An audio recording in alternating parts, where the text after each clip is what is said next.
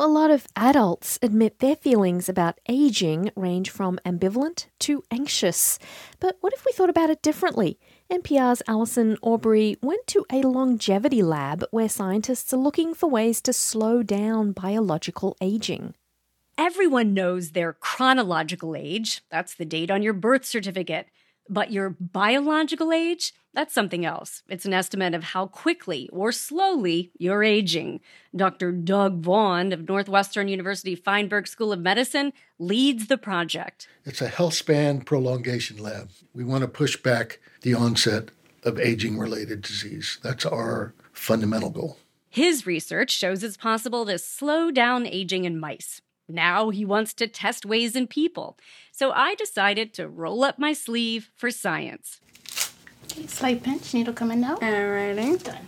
Over the next 4 hours, I was poked and prodded, put through a battery of tests to measure a bunch of different markers of aging, including a scan of my eye. Okay, now we're moving over to the left eye. Try not to blink. We're going to just take a picture of your background of your eye, of your retina, and then that'll be analyzed using AI.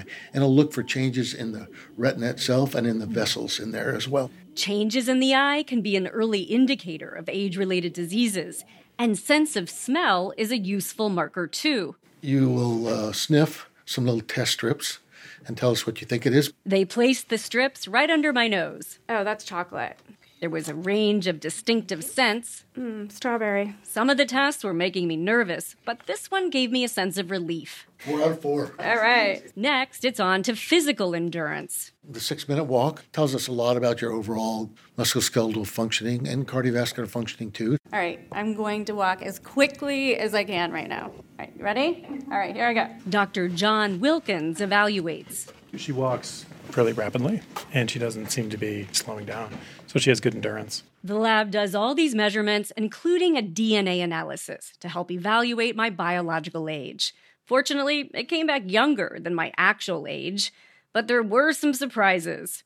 I need to work on building strength, and some tests suggest it may be helpful to reduce stress. We have the tools now to be able to answer that question, to stress, drive, an acceleration in your biological age. What he plans to do next is study different interventions that may help slow aging. It could be strength training, changes to diet, or even medicines that may have anti-aging properties, such as the diabetes drug metformin, or something yet to be developed. When I talk to residents and students here, I say, I have no doubt that during your career, you're going to be prescribing interventions that slow down biological aging in your patient. I don't know exactly what that's going to be. It might be a drug. It might be a lifestyle intervention. For all I know, it might be gene editing. But there are going to be ways that we're going to slow down this process and give people a longer health span. The goal is not simply to help us live longer, but more importantly, to extend the number of years we live with good health. Alison Aubrey, NPR News.